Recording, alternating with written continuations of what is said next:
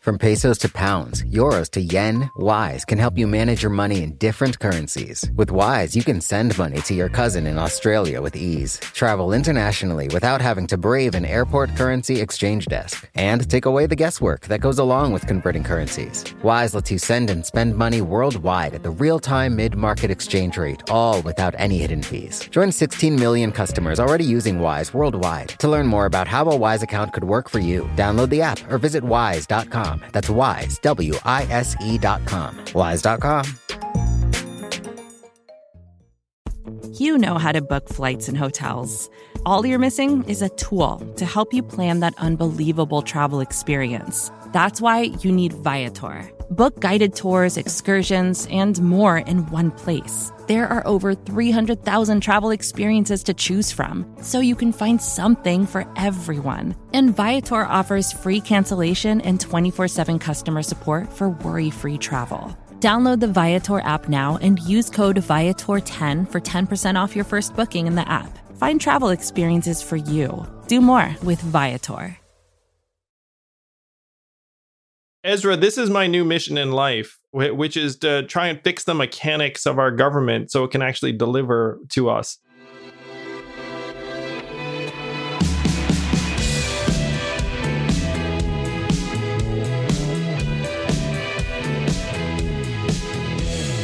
Hello and welcome to the Ezra Klein Show on the Vox Media Podcast Network. I first had Andrew Yang on the podcast back in August of 2018, which feels like forever ago.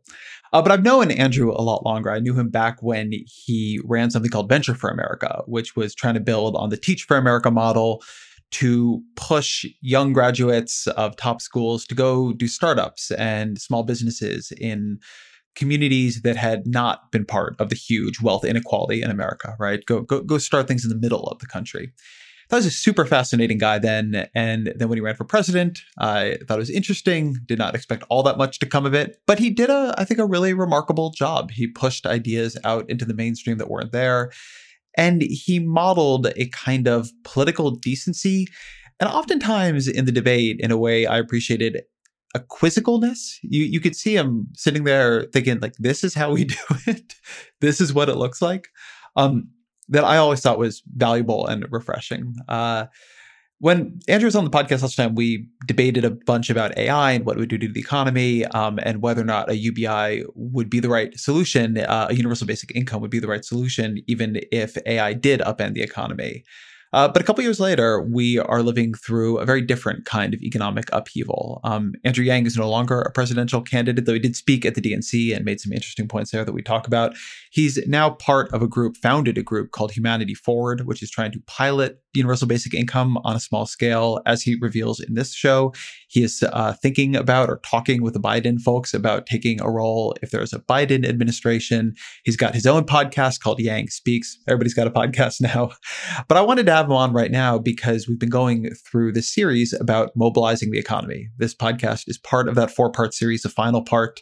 On Vox, the series is called The Great Rebuild, and it's made possible here and there by Omidyar Network, which is a social impact venture that works to reimagine critical systems and the ideas that govern them and build more inclusive and equitable societies. My part of it, the part I wanted to do here, was about how do we remobilize the economy post-COVID?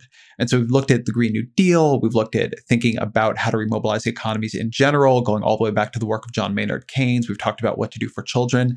And the question I had for Andrew is something like UBI and economic mobilization, is putting money into the hands of people, which to the extent Congress seems comfortable doing anything, it tends to be that. Is that the right way to mobilize the economy? But we also talk about a lot of other things in here, from the right stance towards technology to the importance of making government function differently and better to the kinds of values that drove Andrew on the campaign. This ended up being a super fun conversation.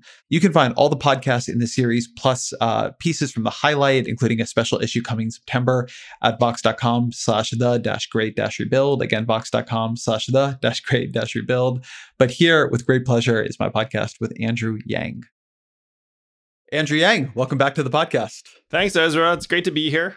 So in the time since you've been here, you became a famous Democratic presidential candidate, went from long shot to one of the last 6 or 7 standing in the debates. How has your life changed? Well, my life has not changed as much as one might think, Ezra, because of COVID. I have been in with a family similar to you and Annie and the little guy. Is it little guy, right? Little guy, 18 little months. Guy, I had that right. Good. So little shrieking guy. Yes, they do tend to shriek a lot. My first was a real shrieker, and he remains so to this day. And that was a while ago for me. Well, my older is 7, so he's a still shrieky 7-year-old. But my life has been similar to many other Americans, where I've been in my house a whole lot, been Zooming a whole lot. And so I certainly feel grateful that I have the ability to contribute and help in a greater fashion than I would have months ago. And super indebted to everyone who supported my campaign for that. And no. You're giving me the political answer here. Don't give me that. Like, you represent something for people now, and you didn't before. People put hopes in you, and you hold those. And you, like, how does that feel? You've become something you weren't before. It's a lot to hold on your shoulders. Wow, Ezra, you sound like you're speaking from experience. Do you hold a lot of people's hopes and dreams over there? You want to? Listen, I got no gang, man. I do genuinely feel grateful every day to the Yang Gang, and I do feel this responsibility to use whatever platform or power I have to help people. So we've been putting money into people's hands, because everyone knows Andrew Yang is all about giving money to people. So we've distributed $8 million plus in direct economic relief in increments of between $250 to $1,000. In some cases, up to $3,000, like $1,000 a month over 3 months. So that's been a real focus. Been helping down ballot candidates. This is all getting political again, Ezra. I apologize. So, I mean, I genuinely have felt a ton of responsibility to do as much good as I can, because there's so much suffering and pain and anguish right now in the country. And I feel like I'm one of the relatively few people who might be able to help. We're going to talk a lot about UBI in this conversation, as people might expect, and giving people money and how that might remobilize America. But I want to talk about something from your presidential campaign that I was reflecting on. When you began the run, and you and I have known each other a long time, way before you ran for president, but when you began the run, I understood it as a campaign based on ideas that you thought should be in the national conversation and weren't. And then what surprised me about the campaign, the way it played out, was how much you emphasized an approach to politics, a way of talking to each other, a way of talking about each other that felt different. And I'd like to hear your thinking there, how your thinking evolved during the campaign on political persuasion, and what interpersonal values were missing in politics that you felt able and felt some resonance from bringing into the race. Ezra, I have to say, it was a real surprise to me, where when I showed up on the scene, I thought I would be received and perceived as to the left of Bernie, where I thought that people would say, even Bernie didn't go so far as to say, give everyone money. like Bernie, stop short of that. And that I was somehow going to be the most progressive seeming candidate.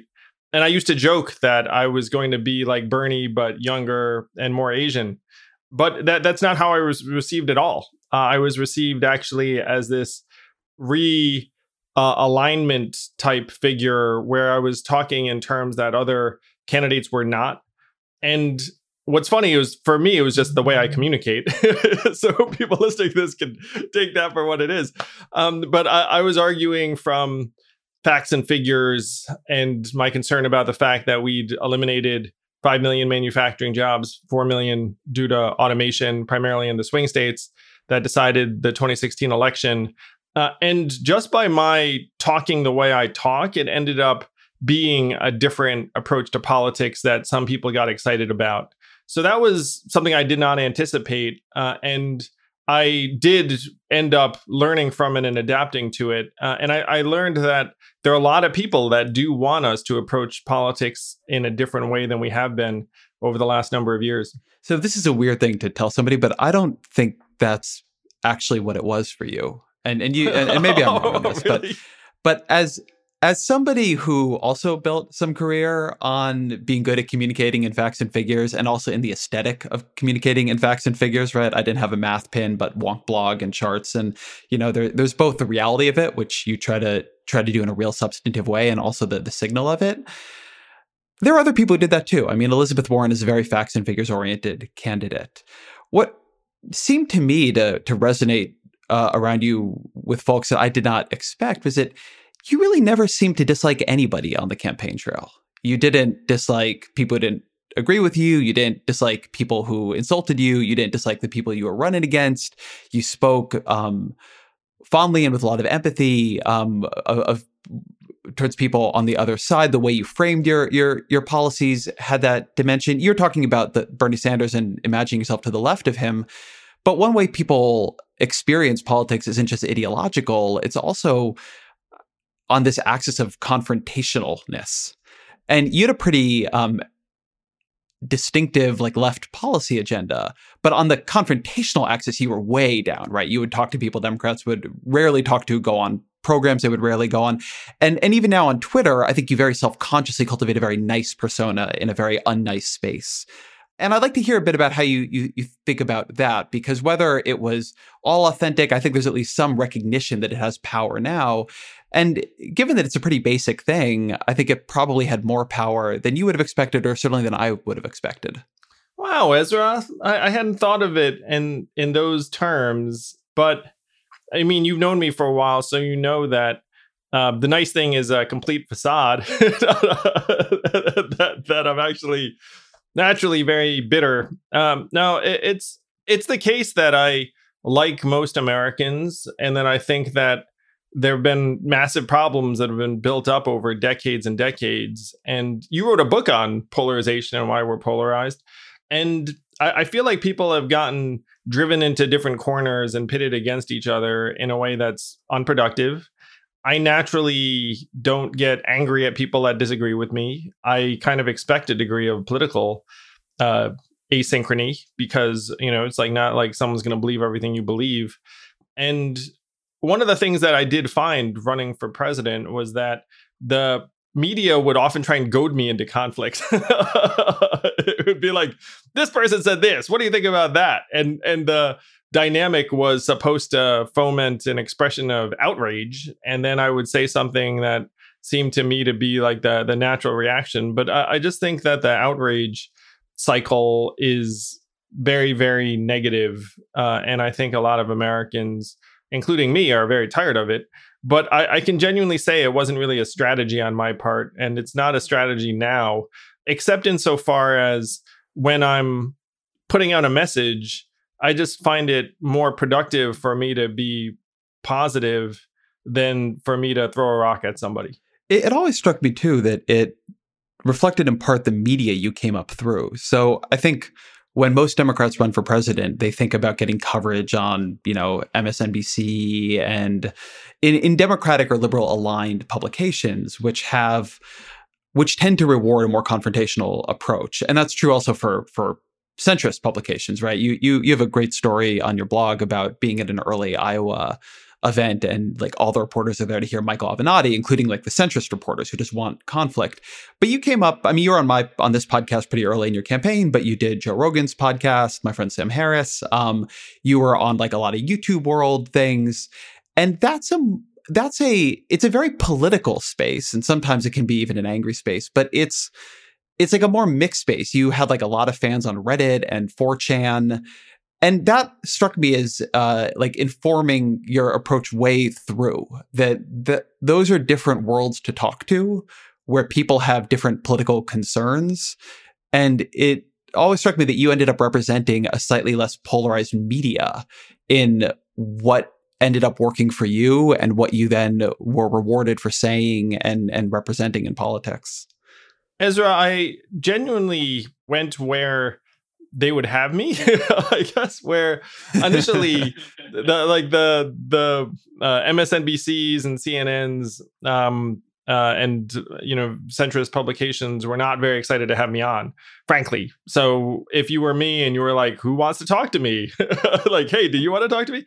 It's one reason I'm grateful to you, because you had me on when others were not. And so I'm grateful to you. And I've always seen you as a very, very smart, fact-driven purveyor of what you regard as truth, and it's, it's one reason I appreciate you in this conversation so much. And I did not get that vibe from some other outlets and journalists. And so, it really was a necessity being the mother of invention, where I would talk to people that would have me on. And a lot of those folks were YouTubers and podcasters and folks who didn't have a cable network behind them. Yeah, it worked. I mean, I want to get to UBI, so we won't spend all time looking at retrospective of your campaign, but it did just strike me as, I thought you and Pete Buttigieg did the best job of this. And you did somewhat differently, right? I don't think Pete Buttigieg would have gone on Ben Shapiro's show and debated circumcision. Like, that wasn't his vibe. But there was Joe Biden, for his virtues, has a very old media view of politics and also doesn't do that much media. And a lot of Democrats who'd come up through the ranks for a long time, like, they saw media very much, I would call it the way it was in 2005. And now there's this burbling, fractured, and it can be very polarized, but it also can be very mixed up in a way that can be useful world out there. And that a lot of it has much more audience than people, I think, in the mainstream media recognize. What some of these folks on YouTube are able to command is in the millions. It rivals the cable networks, but it doesn't have like the mainstream establishment respect that, say, a cable network does, and so it gets ignored. But it's no worse a way to reach people. And I think Reddit had that quality for you too. Like, you were very big on Reddit. I was just on Reddit yesterday, and you're involved, I guess, in some California data privacy initiative, and it had 23,000 upvotes just noting that you were part of it. So these are pretty different worlds, and I wonder how much you think the Democratic Party, or just traditional politicians in general, are missing them and leaving these worlds unspoken to.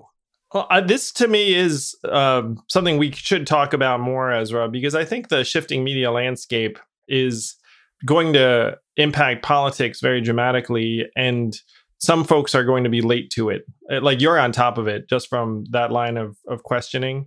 But if you look at the cable news audiences, you're looking at the low millions, and it tends to be like the same 2 million people over and over again. And you're talking about a massive population of, tens of millions of voters. And so you hit it on the head, where if you look at the audience of some of the biggest podcasts, it goes into the millions. It is higher than the cable newscasts. And the cable newscasts drive this media narrative bubble that then gets self-reinforcing, and then everyone looks out and says, like, hey, aren't you concerned about whatever the heck we were concerned about yesterday? And meanwhile, like, they're just listening to Joe Rogan or whomever, like that they're getting a very different perspective, and they're hearing about issues that are more relevant to them than a lot of the DC oriented issues. The biggest example of that on the trail was impeachment. I don't think I got a single question about impeachment the entire time. And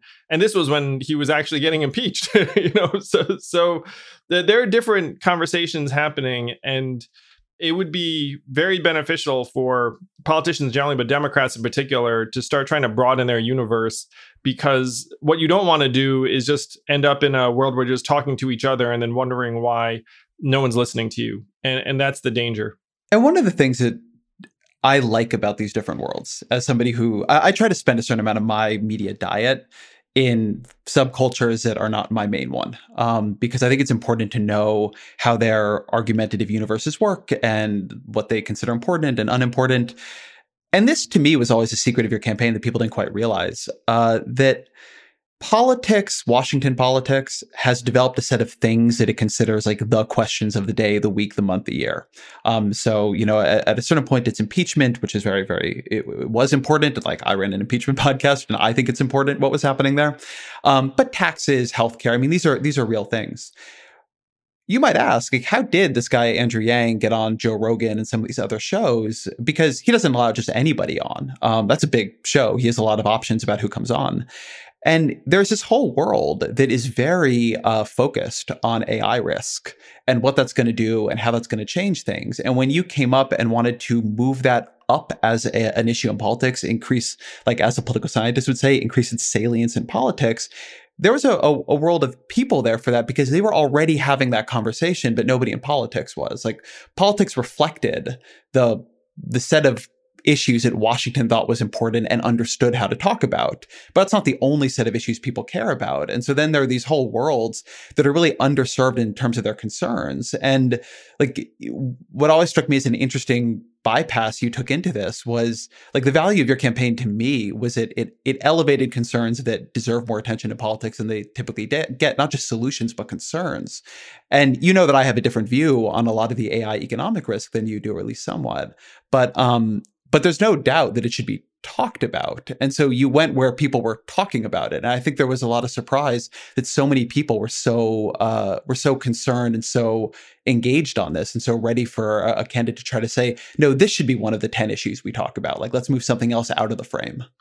Yeah, that's right, Ezra. Where if you talk to techies, they're much more concerned about AI. And as you know, the central argument of my campaign around automation than a lot of other Americans. And they were happy to talk to a political figure who was talking about something that they'd been thinking about for months or years.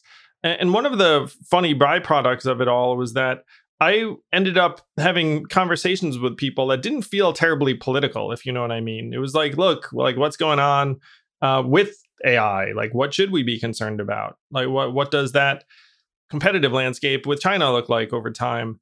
And because of that, I ended up reaching audiences that generally did not consider themselves super political. And hopefully I did broaden the range of concerns that we should be looking at as a country. It wasn't very deliberate on my part. I mean, I just cared about what I cared about and went to folks who also cared about it. But it is a sign how both DC and the media have this relationship where there's like a set of prescribed concerns that may or may not line up with the concerns around the country. The Ezra Klein Show will be back after a short break.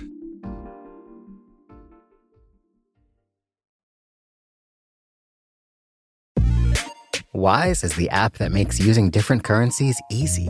Need to send dollars to your cousin in Bali fast? Getting paid in another currency and don't want to lose out because of inflated exchange rates? Want travel money without having to slog through the currency exchange kiosk? Then Wise might just be your answer. From pesos to pounds, euros to yen, Wise takes the guesswork out of converting currencies. You can send and spend money worldwide at the real-time mid-market exchange rate with no markups and no hidden fees. In 2023, people sent over $100 billion worldwide with Wise. What's more, over half of those transfers got to their destination in less time than it takes to listen to this ad. Whether you're traveling, sending money abroad, or doing business, let Wise help you manage your money in different currencies with ease. Join 16 million customers already using Wise worldwide. To learn more about how a Wise account could work for you, download the app or visit wise.com. That's Wise, WISE.com. Wise.com. Support for the gray area comes from Burrow. Getting the right furniture for your place can be really annoying. At this point in my life, I've probably gone through maybe 3 sets of outdoor deck furniture, and it's a pain in the ass for a different reason every single time. It doesn't look like it did in the pictures, the assembly isn't what they said it was, or it's just not as advertised for whatever reason. Thankfully, Burrow is the furniture company that wants to make it all a little easier. Last year, Burrow introduced their outdoor line, and this spring they're adding to it with their Dunes line, offering new seating, dining, and lounger options designed for luxury, comfort, and durability. Burrow furniture is easy to put together and take apart, so you can move or store it as needed. And it ships straight to your door for free. Gray Area listeners can get 15% off their first order at burrow.com/Vox. That's Burrow, BURROW.com/Vox for 15% off. burrow.com/Vox.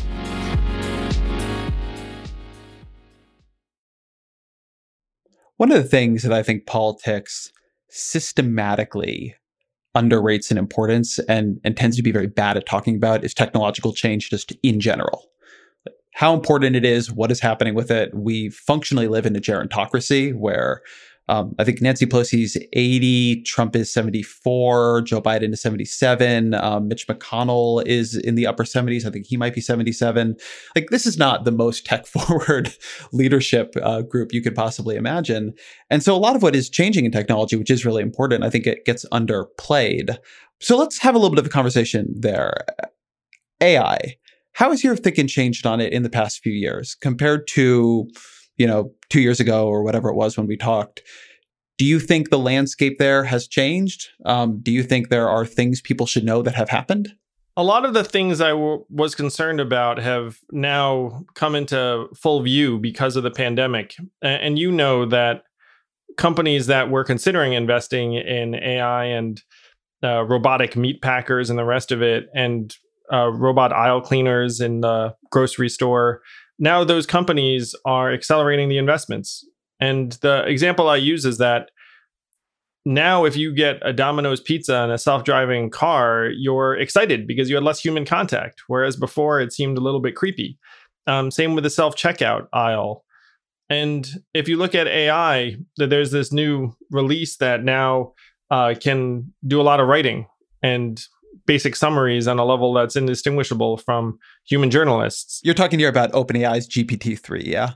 Yeah, OpenAI's GPT-3. Yeah, so if people haven't heard of this, I'm going to put in show notes. My colleague Kelsey Piper did a great piece on this, but it's surreal. Let me put it that way. What it's able to do in terms of language processing is wild. And 2 years ago, if you'd asked me, hey, is software going to get to this point? I would have said yes. But then you could still argue over it. You know what I mean? And now 2 years later, it's here. And you can see the commercial potential of this technology. One of the reasons why I was so concerned about the impact of AI on our labor force, Ezra, is that I know how many, frankly, inefficient jobs there are in a lot of these major companies, where if you gobble up another company and you have two different systems, you might keep dozens, even hundreds of folks around just to keep the systems talking to each other. you know what I mean? Like there's a lot of weird stuff when you get into the bowels of some of these organizations. And I knew that over time, AI could end up making a lot of those types of jobs less and less central. The arguments about human labor and AI, they tend to be non-market driven and kind of romantic. You'd be like, oh, like you can never replace a human who does what Ezra does or what Andrew does or whatnot. But, a lot of our work is more replaceable than we like to think. And what's funny is if you ask Americans about this, they will actually say a majority of other people's jobs are automatable and subject to technological replacement. And then if you ask them about their own job, the vast majority will say, not my job. That's just the way we're wired. It's why I'm fleeing to the high ground of podcasting. I mean, they're going to come for the columnists way before they come for the podcasters. It's much harder for AI to have a good conversation than for it to just write up a take on the GDP report.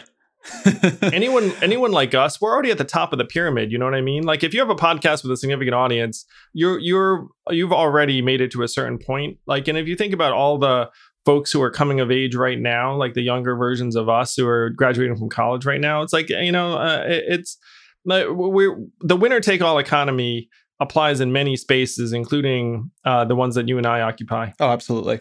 So I have some slightly different views on how many jobs are automatable and even what the coronavirus is going to do to the desire for human contact. I think in many ways you're seeing how irreplaceable at least parts of it are, how much people want it. But people can listen to our previous show to hear our views on that. What I do want to dig into here is something that you were hitting, where I do think it's really true, which is that we are going to see and are seeing a bunch of jobs get automated in a shock-like way because people need to find ways, at least in the near future, to do things with less human contact between human beings. And we're seeing this moment that is a very deep reminder that people don't have control over their economic fortunes. That all of a sudden, a pandemic virus or something technological advance could happen in your industry that lays you off or that destroys the economy in your town. And so you really get into, I think, your argument now for UBI, which AI, coronavirus, like these things begin to almost operate as like metaphors for just a shock And what happens to people during a shock? And do you want to leave it up to Congress to argue about expanding UI benefits during a shock? So there's been a lot of movement actually in the Andrew Yang direction, or as I often like to think about it, the Annie Lowrey direction, towards just giving people money during this pandemic. And that's been a real policy shift. That is not how we've done things during past crises. So I'd like to hear you talk a little bit about why you think that's happened and what you think we can learn from its performance so far. I am very happy for it to be the Annie Lowrey direction. And certainly, I'm thrilled about anyone who gets on board. Doesn't matter why or what you call it. You know that there are now dozens of mayors around the country who are championing guaranteed income. Michael Tubbs, the original, but there are now dozens of folks, Keisha Lance Bottoms, Eric Garcetti, and around the country who are committed to universal basic income pilots. And the reason, Ezra, is that now is just common sense, where you look around and you see that there are tens of millions of Americans who've gotten shoved out of the labor force because we don't need as many bartenders, airline attendants, security guards, ushers, personal trainers, you name it. Like, there's so many jobs that required physical proximity that now just don't make sense. And like you said, it's not no one's fault. And so then you look around and say, how are we going to get economic resources into the hands of these millions of people? And cash relief is the only sensible solution. And $1,200 in April going out had a really positive effect on many households and on propping up our economy. But we need to make that regular, recurring, predictable. We've been living off of the first CARES Act. But then now that benefits have elapsed, you're going to see distress and disintegration pick up in many, many households and communities.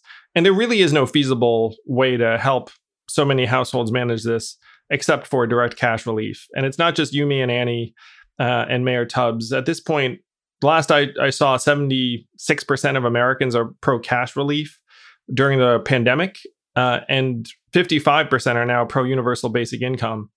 So it's no longer the magical Asian man making this case. It's the majority of Americans realize it's common sense and something we need to do. So there's a big jump between using cash transfer for relief, which is what we've seen during the pandemic, and as you say, Republicans already moved into a stance of opposition on it, even though the pandemic is ongoing, and moving to a basic income floor. And right in the middle of that jump is this argument that Republicans are now making on the UI, on the unemployment insurance, why they won't extend the $600, which is that if people can get paid and can support themselves in their lives without working, they won't work. And the point of American economic policy should be getting as many people to work as we can, no matter what job they have to take. And so what is your argument to them? What is your argument to the Republicans who say, look, relief is fine, but we do not want to be paying people not to work because we want people working? I would agree and say the last thing you want to do is tie economic relief to job status or employment status. So if you put cash into someone's hands and say you can have this cash unless you start working, then it actually is a detriment to them going back out there as quickly as possible in some cases. I mean, most people will still just be panicking until they find a job. And so to me, this effect is overstated and overblown. But to the extent it exists, you are right now tying a lot of this cash to employment status. I would say make the cash unconditional, and then you'll have a baseline. And if you go out and get that part-time job because it's not ready to be a full-time job because the bowling alley or the retail store is not at full reopening yet, then you get to keep that money, as opposed to right now saying, well, wait a minute, if I take this job, then I stop getting benefits. So the problem right now is our existing legacy infrastructure that ties the cash relief to not working. But I think you're underselling what's happening there a little bit. It's not just legacy infrastructure. It is, on one level, I would call it a value that people hold. On another level, I would call it a political argument people make. I think there are different ways to frame it. But there is a long-running belief in American politics that money should be tied to work. And you mentioned being to the left of Bernie Sanders. I remember in 2016, sometimes you would go to Bernie Sanders' homepage and you would get this splash, right? Like the pop-up would be, nobody should work 40 hours a week and live in poverty. which isn't nobody should live in poverty because we give them money not to live in poverty. It's that work should pay, right? The minimum wage should be higher. The EITC should be higher. And so that's not just a thing you see on the right. It's a thing you see on the left. It's a view Joe Biden largely holds. It's a view many liberals have traditionally held, that not only is it like a good thing to push people into the labor force, but also politically, people just don't like the idea of folks getting something for nothing. They don't want to see their cousin or their neighbor laying about. And so I think that's the argument. That how do you rebut that argument, the sort of more moral values argument, not just the technical argument? I think that argument is, to one of the earlier points you made, just really, really out of date. It harkens back to some 70s or 80s notion of employment where if you work for a company, they'll treat you right and give you benefits, and you'll be able to live a fine middle class life. In an era when most of the jobs that have been created are gig and contract and temp jobs, and they don't have benefits in many cases. It also doesn't include caregivers and stay-at-home parents like my wife, Evelyn, who's been at home for a while, in part because one of our boys is autistic and was very, very much in need of her time. So to me, this is not an argument that, frankly, like liberals and progressives should fall for, where it's like, oh, I mean, I 100% agree with the statement that if you're working full time in the United States of America, you should not be poor.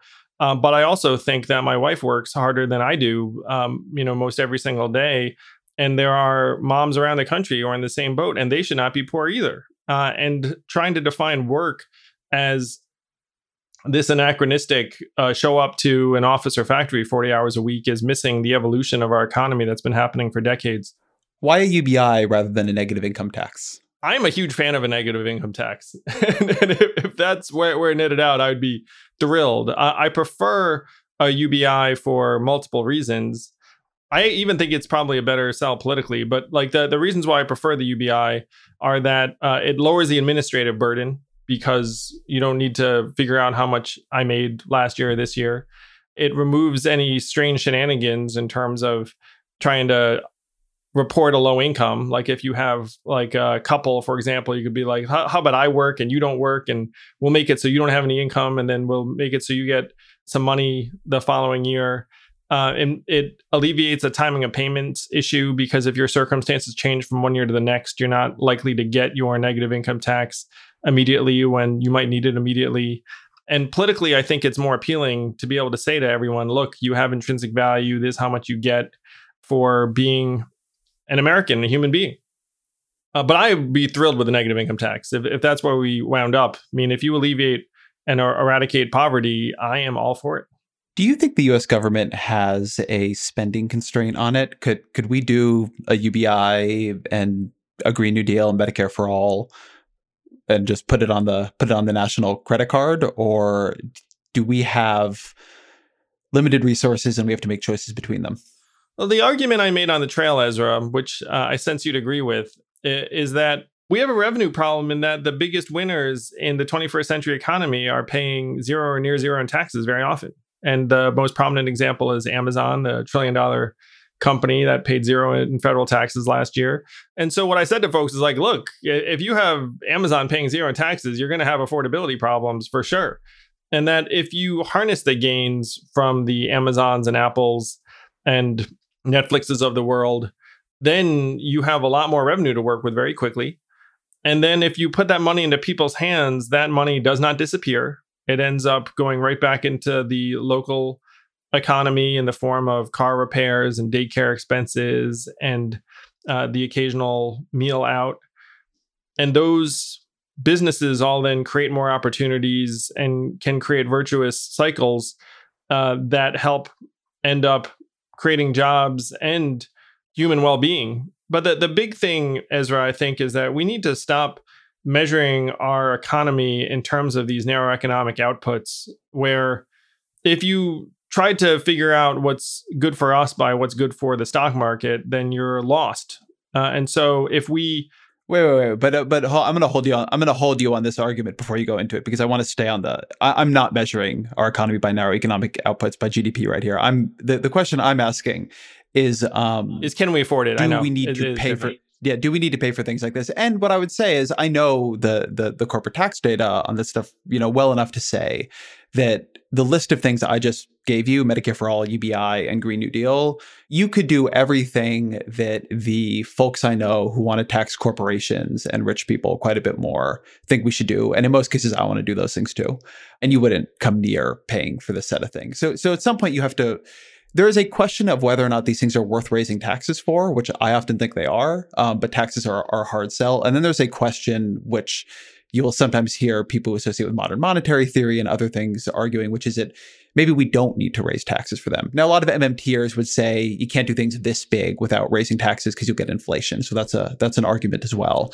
But that's my question for you. Like, do we need to figure out how to pay for it? Because if we have to figure out how to pay for it, then it's going to be it's going to force more choices and more sequencing. I agree with everything you just said, Ezra. And I also have seen the math and I know the price tags on some of the things we're talking about. But one of the things I said to folks on the trail was, what is the cost of not addressing climate change? Or what would the cost of climate change be if we just let it wreak havoc and ravage our country? And then people reflect on that for a second. Most of them don't know, the size of the economy pre-pandemic was 22 trillion or so. So if I throw that in there, then they say, well, climate change is going to cost us trillions of dollars and thousands of human lives if we were to do nothing. And so then you start thinking, okay, the cost of inaction is in the trillions. So then what is the benefit of our investing in climate change mitigation? Particularly if you start measuring how we're doing based upon how we are actually doing as human beings. Like if you have a group of people drinking unclean water or having their town submerged, that might not show up in certain economic indicators, but it ought to. So the way I'd answer your question is to say that we should not be thinking we can just do everything under the sun in terms of putting it on the government's bottom line, but we can be much, much more aggressive than we currently are about making large-scale investments in our own future, in our infrastructure, addressing climate change, and putting universal basic income into our hands. Because in many cases, a lot of these investments will end up paying us back in both human ways and economic ways.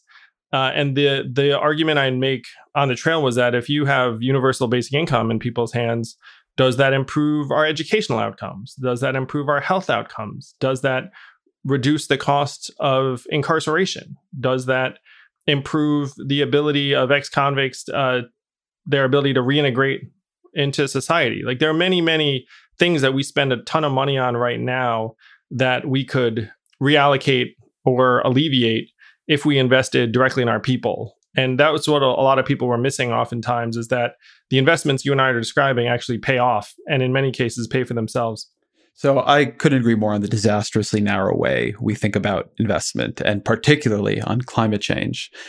But that actually gets to the core of the series that this podcast is part of about remobilizing the country. And on some level, we're not going to be able to do everything. And so one of the things that I think about, if it were up to me, what would happen first? I worry a lot about that long-term cost of climate change. I think people should take a look around at what coronavirus has done and then recognize that climate change could do that at much, much larger scale for much longer with an endless ratchet into worse and worse and worse outcomes. And so if you don't like this, maybe let's not let that happen. As we think about, or as the Joe Biden administration or any administration thinks about what to do first, there's going to be a tension between the government saying, hey, let's remobilize the economy to this purpose, say a Green New Deal and climate change, or let's get money into people's hands. Let's try to give people demand side stimulus. Let's mobilize around things like cash transfer payments. As somebody who's been in the UBI game for a long time, but also I think takes climate change pretty seriously and takes preparing for the future pretty seriously, what would you like to see happen first? I think we should be investing in people immediately, because I'm terrified as to what's happening in households and families around the country right now, Ezra, where it's a stressful time for me and Evelyn and my kids. I'm seeing my kids suffer somewhat for the fact they just don't see other kids. And I feel like we're very, very fortunate on the high side. If you look at the mental health statistics right now, they're staggering in terms of depression, use of the crisis text line. Like there's just a lot of pain right now. And so the first thing we have to do is just make sure people can put food on the table and keep a roof over their head and not have mass evictions and the rest of it. And so there are the structural ways that you can do that by, for example, continuing an eviction moratorium. But to me, those are temporary measures in a way that putting cash into people's hands would be more direct. Obviously, in my case, it would be in perpetuity. And I think you would see a lot of folks have their heads up very, very quickly. I also think that having people be able to meet their basic needs is an accelerant for addressing climate change, because if you have everyone in a position where they have to do whatever the cheapest thing is and they have no other choice, and then you ask them to change their habits in some way or care about climate change even, it's actually much more difficult. The climate change investment, and it's related to this human well-being question, we just need to create jobs in any way we can. The labor market is in such a disastrous condition. And so if you can tie that to infrastructure, solar panels, Green New Deal, like things that help us modernize, then I am all for it. But you shouldn't stop there. Like you should say, look, if there's anything we can do to get people into some kind of productive mindset or environment, then we should just do it. And this is one thing where I think it's very time sensitive. I'm hopeful that Joe and Kamala decide to go big immediately. I always find that in politics, there's an allergy to this prioritization conversation, because on some level, of course, you should do everything like you can and everything you need. And in my experience, watching the way administrations go, that ends up being a recipe for neglecting long-term problems. So there's always a set of immediate crises right now, more than at most times, but always there's things people can feel in the moment. And the endless problem of climate change is that as much as we can occasionally feel it in the moment, if I walk outside of my door right now, I will breathe in smoke because California is now on fire 3 months of every single year. As much as there are places where people can feel it or can argue that they're feeling it, they don't feel it in the way, and it cannot be as tightly coupled with the pain they have as coronavirus, as losing a job, as losing health insurance. And so we always do the stuff that is right now, the stuff that politicians think they're going to be, that will benefit them in the next election because people feel it right now first. And then by the time you've done that and had those vicious battles and exhausted your political capital and made people take hard votes and had the Chamber of Commerce spend $250 million against you, that long-term stuff you wanted to do is just gone. And so I think one of the really hard questions for a Biden administration is going to be whether or not they come in and try to act first on something longer term like climate change at a moment maybe when it does have short-term power because of the remobilizing, job-creating dimension of it, or whether they go to relief and other things like that first. Because if they do that, it always takes longer than you think, and you might end on the other side of it without the political capital to do the other things you want. Like, how do you think about the political strategy of that? I appreciate what you're saying, Ezra, and I think the emphasis has to be jobs, jobs, jobs. And you can get a lot of stuff done while you're just talking about jobs. You can put cash into people's hands and say, this will be good for local businesses, which it will be. You can hire thousands of people to go to our forest lands and start actually trying to manage the tinderbox that a lot of our forests have become. Because when I looked at the numbers, I think we effectively manage less than 10% of our forest right now because the U.S. Forest Service has not been properly invested in. And so Joe and Kamala can say, you know what we need? Hundreds, even thousands of people in the Forest Service, because we're trying to create jobs. Like, creating jobs can seem universal and nonpartisan in a really effective way. And it is so vital because if someone's out of the workforce for a while, they then tend to drop out and atrophy. The human impact can result in depression, substance abuse, self-harm, child abuse, like all sorts of just really, really nasty stuff. And everyone knows that it's like Republicans also should get on board with programs if you pitch it as jobs, jobs, jobs. And hopefully you can use the jobs related pitch to try and accomplish things around climate change. One of the things that has often appealed to people about UBI has, I think, created a false sense that conservatives support UBI, when oftentimes, if you look into those proposals, they collapse the rest of the states so you can do UBI, which I think is not generally what you and a lot of progressives support. But something that people like about it, and cash transfer in general, is that it is a way of getting around the inefficiencies and lack of capacity of the state. And I mean, you see this right now with how much trouble state governments are having doing UI. You see it with the complexity, particularly the rollout of Obamacare, but of Obamacare in general. It is hard to make the federal government work. And doing things where the federal government has to do a lot of complicated things, it's even harder. And there's possibility for corruption and for self-dealing and all the stuff you read about in the papers. And meanwhile, Social Security is a program that works really well. And so there's an appeal to going in that direction. I'm curious, as you were on the trail and as you've thought about this, and somebody coming from a background that was often very concerned with efficiency in the private sector, how you think about that problem, the deep lack of trust Americans often have in the federal government to do hard things, and the more often than I think a lot of progressives would like to admit, times when both state and federal government prove that mistrust had validity. Like how should a Democratic administration think about and address that fundamental failure and political problem? This was one of the big elements of my pitch to folks, Ezra, which is I said, look, a lot of people are not that confident in our government's ability to take resources and deliver value to you, to us, in a way that you'll actually feel and be able to utilize every single day. But if it's in the form of cash in your hands, then you'll be able to utilize it in a way that benefits you the most. Like you can solve your own problems. And there were a lot of folks who were not traditional Dems who were very, very sympathetic to that line of thought, which I happen to believe and agree with. And you talk about healthcare.gov. I was looking into the rollout, which we all remember in 2013. Ooh, boy, do I remember that rollout. Yeah, no, it's painful, and like you look at it and it's not exactly inspiring confidence in folks. And you have to take that to heart. Like if you're a Democrat and progressive, which I consider myself, you have to have ambition as to what government can do, but also a sense of reality as to how government can deliver that value to folks. And if the government puts cash into people's hands, it's going to produce so much value and also increased confidence in government among Americans, where you look up and say, well, the government got this right, like this cash certainly helped me a lot. And like I then turn around and got groceries or got my kid, a tutoring session or whatever the heck it was. And that becomes a very, very powerful glue to help knit us back together instead of just constantly saying, don't worry, this stuff's happening. And you should appreciate that it's happening because I'm telling you about it. Instead, it's something that they'll see in their bank account every month. It's just a very, very different experience that I think can actually bring the country together in a powerful way.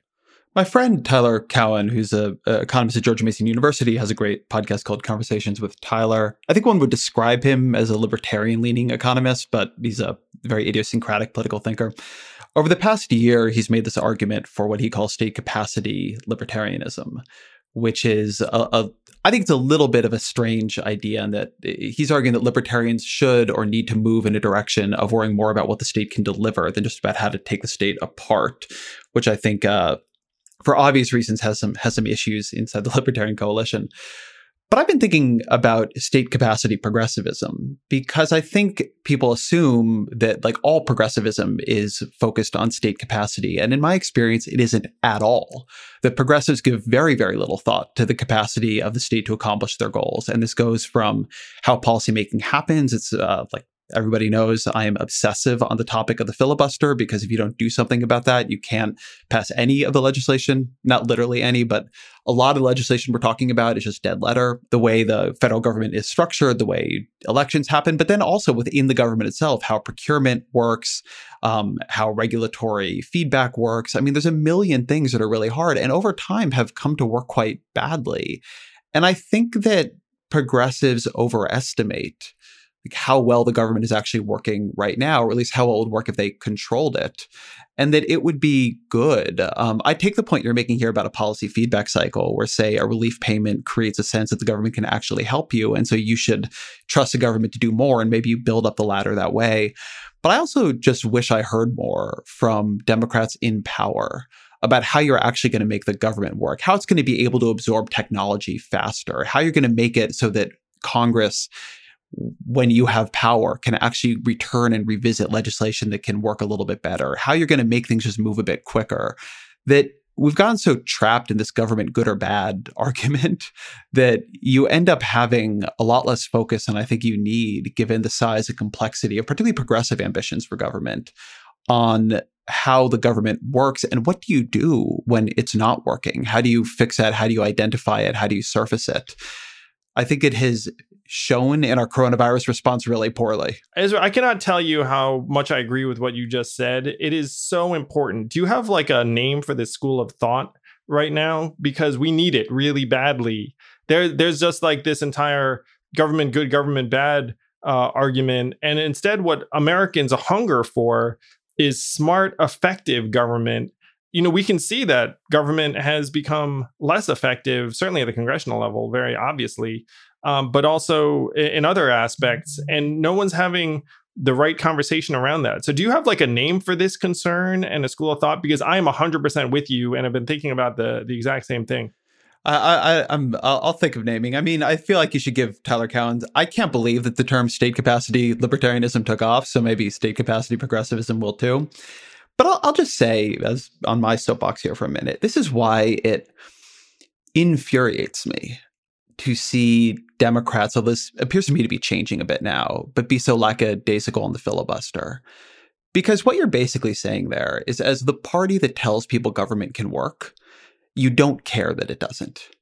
As a party that goes out in elections and promises people all these amazing things you're going to do, you don't care that you're actually going to fail them, or you don't care enough to do anything about it. You are more concerned about esoteric, and at this point, what everybody agrees are unbelievably misused old rules of the Senate, than about delivering on all these crises, many of them literally life and death, that you've promised people you'll do something about.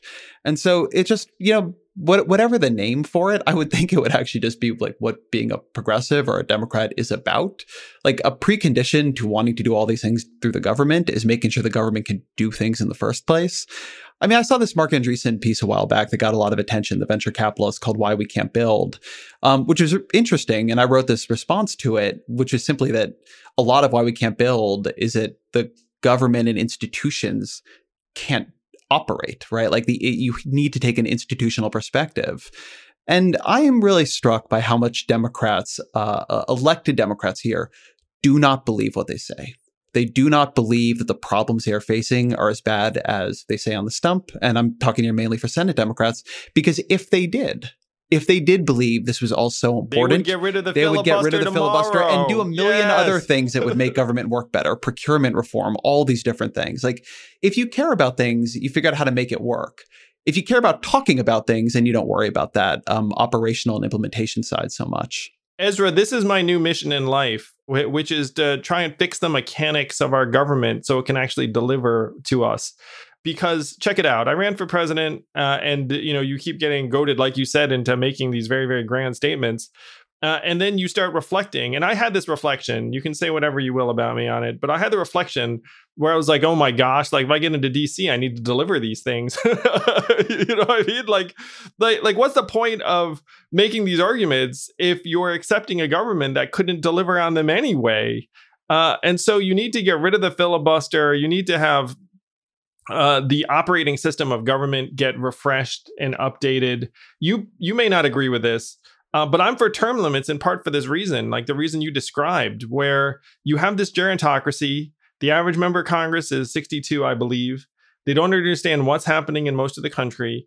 And the fact is their incentives are not tied to whether we succeed or fail anymore, because as long as they know they can't get challenged in their district, which a lot of them can't be because it's a safe district and, you've got like a 7-digit cash advantage to start with, then they can actually let us sink further into the mud and keep their jobs. And they know that. And so the government failures that we're talking about, like I'm very, very passionate now about trying to actually get in and fix the mechanics so that our government can function. And that's democracy reform, that's legislative changes like you're describing.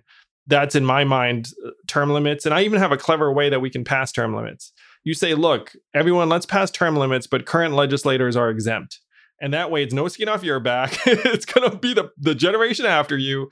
But at least this way we can look forward to legislators that actually are just trying to get stuff done and then go home, as opposed to crouching in DC for decades at a time. I'm not a term limits fan for reason I've argued on the show, but I'm not gonna get us in that morass. But I think what you're saying in general here is really important. And I just remember watching 2000 Democratic presidential debates, and you lived through them in a much more intense way than I did.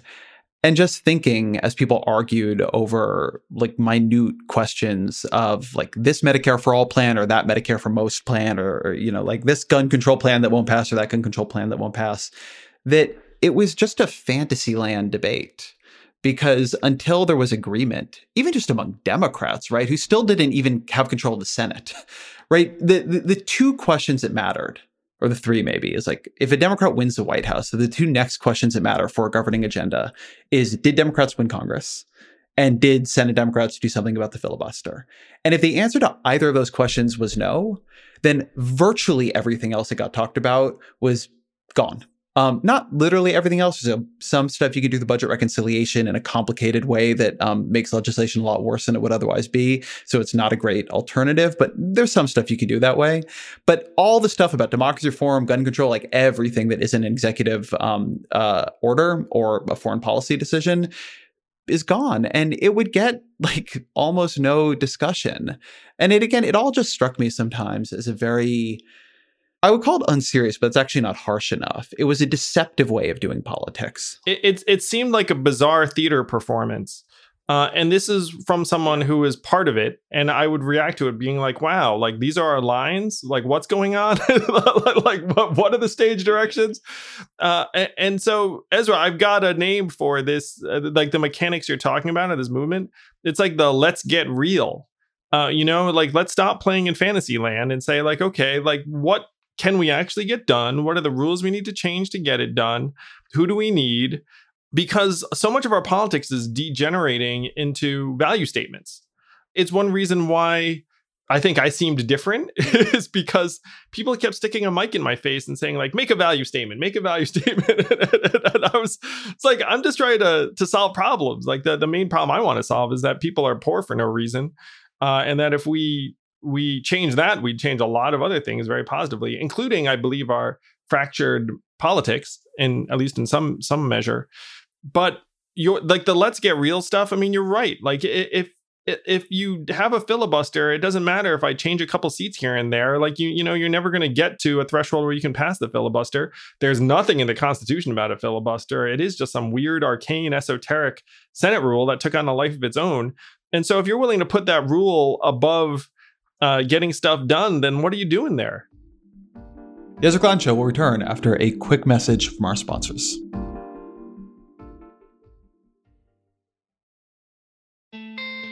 Support for the gray area comes from Greenlight. If you're a parent of teenagers, you might be starting conversations about money management and financial literacy. So often, the best way to learn is to do.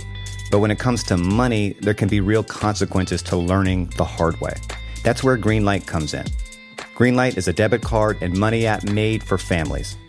Parents can send money to their kids and keep an eye on their spending and saving. And kids and teens can build money confidence and lifelong financial skills. My kid is way too young to talk money with, thank God. But I have a colleague here at Vox that uses Greenlight with his boys, and he loves it. If you want to help your kids learn about money, consider Greenlight.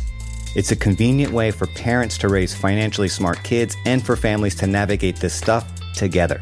Sign up for Greenlight today and get your first month free at greenlight.com/grayarea.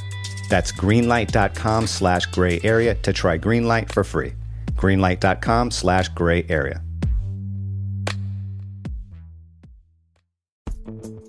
Vacations can be tricky.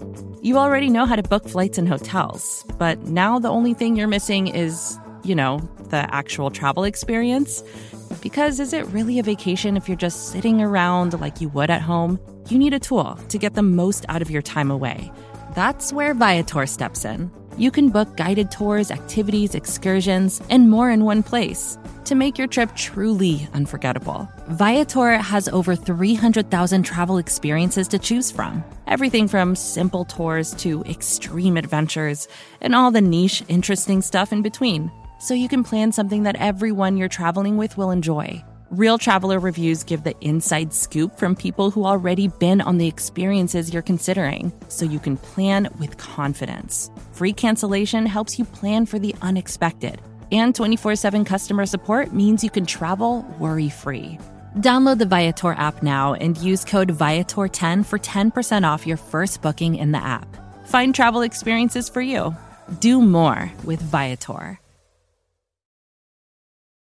I want to talk about something else you brought to the debates. It was always my favorite part of the Andrew Yang subplot of Democratic debates, which was, and we've touched on this already, trying to inject questions of technology into them. You often would do this when it came to climate change, talking about things like fourth generation nuclear, and it happened pretty often. And something I've been reflecting on another track has been that a lot of the problems that I care most about solving, they have a huge technological dimension to them. I care a lot about animal suffering, and by far the most promising way to do something about that is plant and cell-based meat. I care a lot about climate change, and while I've had Saul Griffith on the show talking about how we could fix climate change without any new technology being invented, there's just no doubt that given the level of mandate and adoption and take-up that we'll need, if we can invent some great new stuff, it would become a lot easier. AI often gets talked about in a dystopic way, but if we really could invent it, it could make life pretty amazing. I'm a big healthcare wonk. I've spent a lot of my career on health insurance policy, but the reason we care about health insurance is it can make you healthier. And what will make you healthier to some degree is technological advances in things like how we fight cancer and, handle gene therapies and other things. And one of the things that has struck me is that I don't think progressives in general have much of a theory of technology anymore. I think that it's often talked about in this dystopic way. There's a lot of frustration at the billionaires who own it. I often felt you sort of oscillated between a very scary story about AI and then also a real interest in technology as a way of solving problems. And I'd love to just hear you reflect on that. What do you think the political orientation to technology in general should be? I love where you are on this, Ezra. I think that ideally progressives are for progress. and you know what is going to enable a ton of progress is technology.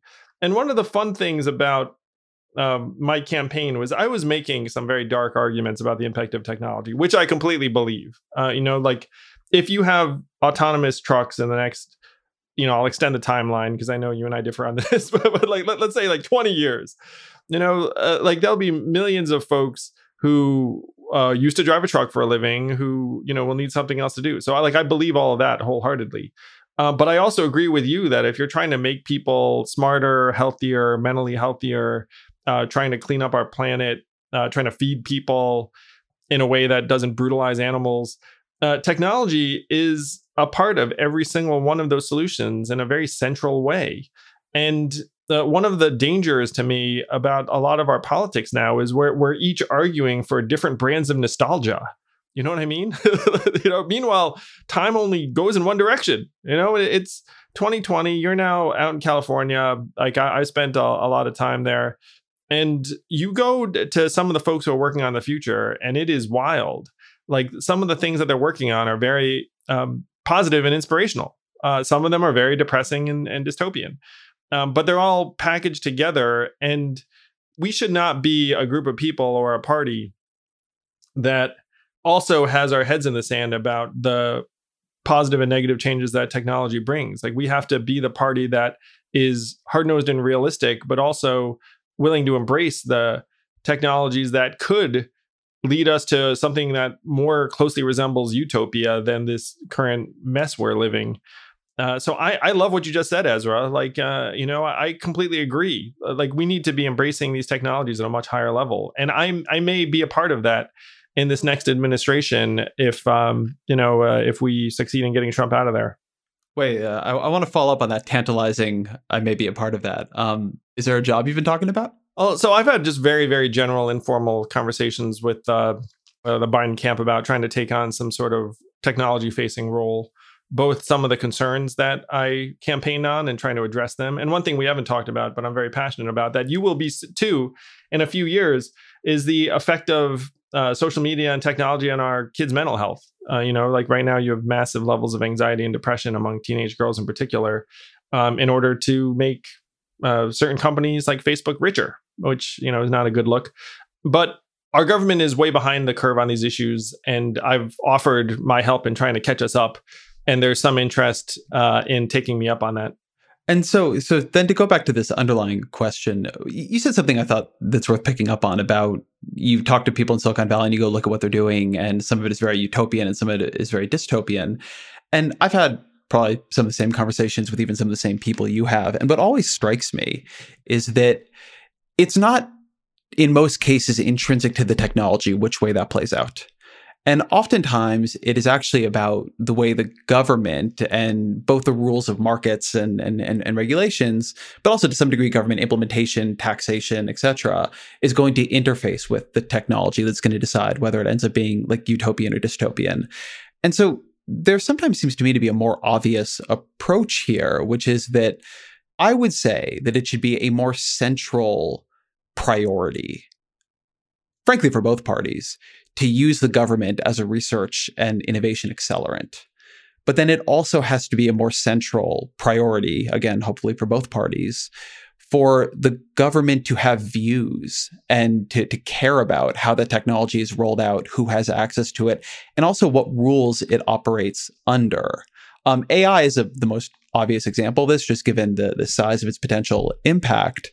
But there's a broad set of problems right now where we could put a lot of money into, say, drug development, which we already do, and then insist on very different rules for, say, how patents work and how quickly things move to generic. Bernie Sanders, I've always said this, one of my favorite healthcare policies of his, going way back in his Senate career, is this idea to create prizes, not patents, or at least a parallel track where we would create, prizes, say $5 billion if you can create a drug that does this thing.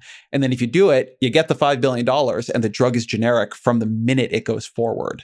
And so just like a much higher level of sophistication with both how to accelerate the advance of technology, but then also how to make sure its benefits are more broadly shared and its risks are attended to than we currently have, would seem wise to me. Yeah, it's spot on, Ezra. And right now, our government is out to lunch on most of these technology issues, and we need to change it. And I agree with you. This should be central for both parties because the rate of change is just getting faster and faster. We got rid of the Office of Technology Assessment in 1995, 25 years ago. And we can all sense that. Well, there was no more technology. Oh, yeah. No, we invented everything. 95. It ended in 95. Yeah. It's embarrassing, really. And we can all sense it. Like everyone just has this collective groan when it comes to government and technology. And then again, you have something like healthcare.gov where you're like, oh no, like they tried to make a website, I shouldn't laugh because it was freaking terrible. So let me go in on the healthcare.gov thing for 1 second, because I did a lot of reporting on that and something that breaks my heart about what has happened since then. So I wrote a Business Week cover on this, and like the federal government's procurement rules, what was encoded into the legislation, and then just some of the ways the agencies work together, who they could hire, when they could hire, et cetera. It was all just built for disaster. And the Obama administration people just didn't, very few people saw this coming clearly, or they would have done something to stop it. But in the aftermath of that unbelievable catastrophe, they actually did a lot of really good things. They created this group 18F. They brought in a lot more software development talent and began using, and at least I don't think they ever got where they needed to go or anywhere near it on changing procurement, particularly procurement rules around software, which you would never do procurement for software in the private industry the way the federal government. It was 1,800 pages of procurement rules. It's wild. And then it also meant that the people who understood how to navigate the procurement process were not the best software developers. They were these massive consultancies that had invested a lot in lawyers to navigate the procurement process. So anyway, there was a lot that was happening on that. I would say the Obama administration, in the aftermath of that catastrophe, which was on their lap, did a lot of really good things in terms of beginning to put CTOs in the agencies and so on. Procurement did not go through Congress in the way I was hoping it would. And then it just got destroyed under Trump. I mean, whatever progress was being made and needed to be consolidated, like the world of 18F and things, like I still follow it somewhat, and it's been really bad. And I think that's one thing that is a little bit underrated as one of the disasters of this era. Like whatever modernization was happening in government just stopped, and we needed a lot more than was happening. But it's really a shame that we lost so much of the progress that had begun. I couldn't agree more. And that's something that we should try and rev up and invest in meaningfully. I looked into it too. The US Digital Service, which did come about in the aftermath of healthcare.gov, it's still operating, but it's down to something like 180 people. And if you look at the scope of the federal workforce, I mean, that's not that's not enough talent there. And it's not empowered, right? Those people are not empowered. Yeah. So they're often on short-term stints, but even within their constraints, they're projected to save something like $600 million in government costs, and in part because of the procurement process you talked about. So I'm with you that healthcare.gov ended up leading to some real modernization efforts that have now stalled under Trump that hopefully we can get back to. So if you were helping to modernize government on technology in a future administration, how would you think about that? Where would you start? What would be the kinds of things you would imagine doing? You would ramp up the United States Digital Service and empower it, to your point. And you and I both know that there are hundreds, maybe even thousands of very talented technologists, designers, coders who would help government if they had a runway to do so and felt like they could actually be empowered, as opposed to going and just sitting in meetings and getting their hands tied in red tape and bureaucracy and the rest of it. So instead of 180, you should have something like 10 to 20 times that number of folks working to help implement some of the policies that folks are envisioning for us digitally. So that would be step one. You take what's been working and then you pour fuel on it.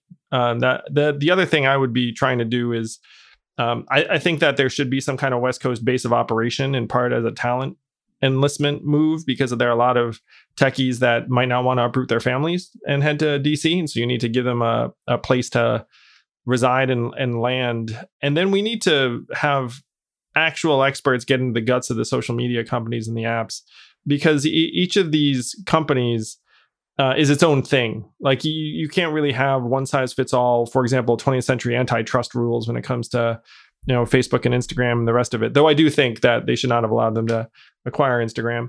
But that there are all of these features that are company specific that you need real expertise to try and get to the bottom of and see if you can curb the worst of the excesses. A lot of this conversation is operated in the implicit hypothetical that Joe Biden wins, because if he doesn't, most of the things we're talking about are not going to happen. But imagining the alternative path, what do you think a second Trump term would look like? It would be catastrophic, in my opinion, because we're seeing the deterioration and disintegration of our way of life. And I don't see that reversing itself under Trump. I think with Joe and Kamala, it still will not reverse itself as if by magic, but there's at least a chance that we'll get enough of a consensus to invest trillions of dollars in jobs, infrastructure, economic relief, healthcare, climate change mitigation, you name it. Like there's at least a chance. I mean, we have a multi-trillion-dollar hole that's been blasted in our annual economy, and tens of millions of us have gotten pushed to the side. And I said this in my DNC speech that, we have to give ourselves a chance, and we at least get a fighting chance with Joe and Kamala. So hopefully they're our next president and vice president. You made a point during the Zoom call of former presidential candidates that I thought was really sharp about the ways in which Biden has this magical power, you said, to when he endorses something, it becomes mainstream, it becomes normalized. Do you want to talk a little bit about what you meant by that? Yes. The magic of Joe Biden is anything he gets behind becomes the new reasonable. And I really saw this when he proposed this $2 trillion climate change plan, that if it had come out of Bernie's mouth, people would have seen it as extreme. But because it was Joe, it was like, oh yeah, totally. That's the thing to do. And I also want to give credit to David Axelrod, who said something similar to me that I then ended up parroting in that Zoom roundtable. But Joe's magic is that he has the potential to be a transformative figure in terms of policy without ever actually coming across as transformative. It's a real gift he has. I want to ask you one more thing about a Trump second term. During the campaign, you talked a fair amount about Asian American discrimination. You wrote a Washington Post piece about feeling after the coronavirus that people were staring at you with suspicion in a way that hadn't been true before. There have been arguments about your approach to this in different ways. But when you listened to Trump during his convention speech, calling it the China virus and saying that, reelect him and he'll make sure to make China pay, like, how did that strike you personally? How did you see that playing out? No, I felt like it was Trump reverting to his usual playbook of distracting from his own failures by calling attention to, in this case, what he was characterizing as the Kung flu and the China virus and the rest of it. Certainly as an Asian American, it's painful because there's always a sense that somehow your Americanness is in question, and having Trump double down on that is really corrosive for the country, but it's painful for Asian Americans in particular. And I do feel like our Americanness has been questioned to a higher degree in the wake of the coronavirus than has been the case at really any point in my memory. The thing that I was reflecting on after it was when I started in politics as a journalist, sort of in the early 2000s, there was pre 9/11, but then very much post 9/11, this hunger for an enemy. And, people talked about the clash of civilizations between, the West and Islam. And there's this real desire, particularly among, I think, politicians who are comfortable in a Cold War consensus and a Cold War framework, to find the new external threat. And I'm not a big fan of the way China withheld information on the coronavirus. And I'm certainly not a fan of their movement towards authoritarianism, what they're doing to the Uyghurs. You can listen to past episodes of the show on this. But I'm really pretty scared of, and I think it would be very prominent in a second Trump term, this idea that you want to create an oppositional relationship between America and China in particular, but arguably Asia more generally, that politicians who see their own political safety in creating an enemy and creating fear in a world where we have to actually work together on threats like coronavirus, future pandemics, things like that. It's such the wrong lesson to me. And it's such a potentially dangerous thing that I feel like people don't actually talk about it that much, because I think properly one's feelings towards China right now should be somewhat complicated, at least on a policy level, not towards people there. But nevertheless, very little would be as bad as America. And if people have not really lived through this in Washington, I don't think you realize how quickly it can happen, as a clash of civilizations narrative becoming the dominant foreign policy framework, now not towards the Middle East, because that didn't turn out to be what they needed it to be to keep driving American politics for decades and decades, but now towards China. I agree with you on all fronts, Ezra. You and I agree on a lot of things. Who knew? There's too much agreement in this conversation. It's a disaster. No, we'll think of something to to disagree on momentarily. But a few things. Number one is, we all know that there's a military-industrial complex that likes to keep us engaged, shall we say, in a way to spend the $700 billion. Like a friend of mine who's an engineer at one of the big aerospace companies at the end of the Cold War said that they actually came together in a room and were like, all right, who's the next war going to be with? It's very dark. Like that, those are the kinds of things you hear from folks who are attached to the industry. And I agree with you that Trump's playbook is to find an enemy. And in this case, it's going to naturally head towards China and the East to disastrous consequences. And the goal should be and I agree, it's a very, very complex, fraught relationship with some massive, massive problems and concerns around the things you described, and then some, like their theft of our intellectual property, massive, massive problem. But you need to have some kind of relationship with China in order to guard against the next pandemic, to make progress on climate change, to make progress on data and AI concerns, to make progress on North Korea. There is a much less safe world if you aren't in touch with the Chinese government to the point where you even can speak to them about something that's happening that would concern American well-being. So that's a reality, and unfortunately, we are getting to a point now where folks feel better served politically by trying to present like a different version of reality for purposes that may benefit them, their party, certain economic interests, but are really bad for all of us long term. And to your point too, as someone who grew up in this country, one of like the simmering fears you have as an Asian American is that like if you wind up with like a US-China geopolitical conflict, that like Asian Americans will end up being caught right in the middle. Let me ask you one more question that's political before we wrap up. We'll have to wait for more disagreement for the next podcast, which is, as somebody who's a newcomer to the institutional Democratic Party, I think you've probably voted Democrat before, but being involved in it as a political actor, I think is newer to you, and came in from the outside a bit. What is one mistake you wish Democrats would stop making, a habit or idea that you would advise them to drop? Like, what is one way you'd like to change the Democratic Party? Wow, Ezra, I like this question. And, it's been a real learning journey for me. I said this in another context, but I think Democrats need to figure out why it is that many working class Americans do not feel like we are fighting for them or we stand for them. And I ran into this all the time on the trail, like a waitress or a truck driver or a retail clerk. When they found out I was a Democrat, like it's like I had said a dirty word. And I thought to myself, well, how is this? Like, you're a trucker, waitress, clerk. Like, shouldn't you be who we are fighting for? Like, shouldn't everything I'm talking about actually be appealing to you? And I think we've gotten caught in these exchanges that don't actually feel like they're relevant to those folks. And we need to get better at it.